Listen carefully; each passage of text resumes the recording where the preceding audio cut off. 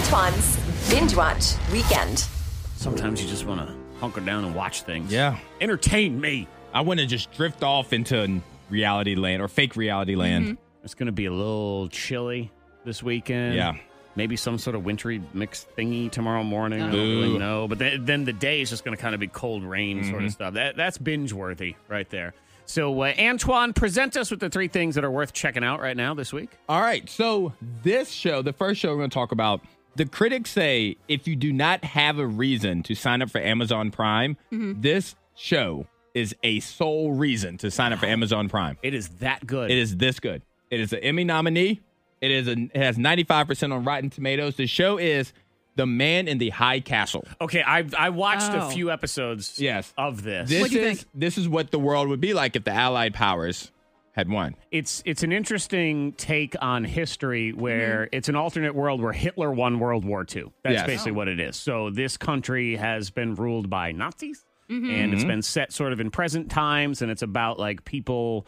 The rebels. I mean, the Axis powers. I said Allied. I said the wrong one. Yeah. Anyway, continue. Hitler's the one that you're looking for. Germany. And he says The Man in the High Castle? The Man in the High Castle. Yeah. And it's I think the final season just dropped or something, or a new season. A new season just dropped. I watched a couple episodes of the first season. This is a little while back. It's super dark and kind of depressing, but it is really interesting, and it is kind of well done. Yeah, and they too. say, and to give you a heads up, it is a little slow paced. Okay. Especially the first couple episodes start pretty slow, but it's very intriguing. It causes you to want to watch more. And I like those what if type shows, movies, and things like that. I mean, because if you study your history, there were points in that war where it could have gone either way. Yeah. So what would have happened had it gone the other way? All right, well, we'll check that out. Yeah. It is Amazon not Prime. Your feel-good happy place show by any means. Which is what I'm going to do on this next show thank you. to take you out of that slump.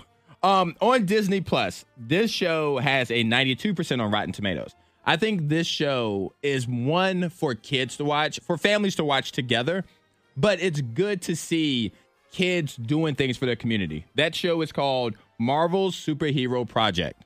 Okay. It's a Netflix. It's a Disney Plus series about kids doing positive things in their community. All right, so real kids. Real kids. This isn't Spider-Man scripted goes and or does anything like something. that. It's like a docuseries. Each episode is about its own kid. I like that. And what the critics are saying about it, they call it extremely inspiring. The show proves that not all heroes wear capes, truly powerful and a must-watch for the whole family. So it's just kids, starting like charities or helping out other kids in their school or other kids in their community. It's all spectacular and positive. Monica, are you like me where you get mad at these kids? Oh, what? No, you can't get mad No, at I them. get mad at them because they're 13 years old and they They're do all doing a this lot. awesome They're stuff. doing so much. And I'm like, what Yeah. am I doing? I'm like, I'm laying here on the couch watching them. I'm not doing anything. They make me mad because they're so good. How dare you be so good? It's But our kids can watch. It's such Like, a good show. Inspire them. And then my kids are like on their iPad. I'm like, you get down here and you watch this kid. It's such a good show with like all the negativity in the world, especially like on social media and the schools and Totally things. agree. So it's good, for your kids to watch it and get inspired, get motivated, and see that positivity. Let me take a wild guess what number 3 is to watch right here. In case you decide you want to make it to the movie theater 1, twice, or 3 times, because I'm definitely going again this weekend, the movie of the year of 2020. Probably the best movie that's going to come out this year. Bad Boys for Life, featuring my man Will Smith and Martin Lawrence. That came out last night. It's in the movie theaters. You watch this? I can give you. This is the best I have.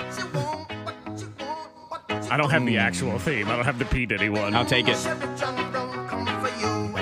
Bad boys. Oh, man. But was that good? I went and saw it. I saw the very first showing that was showed yesterday at 4 o'clock.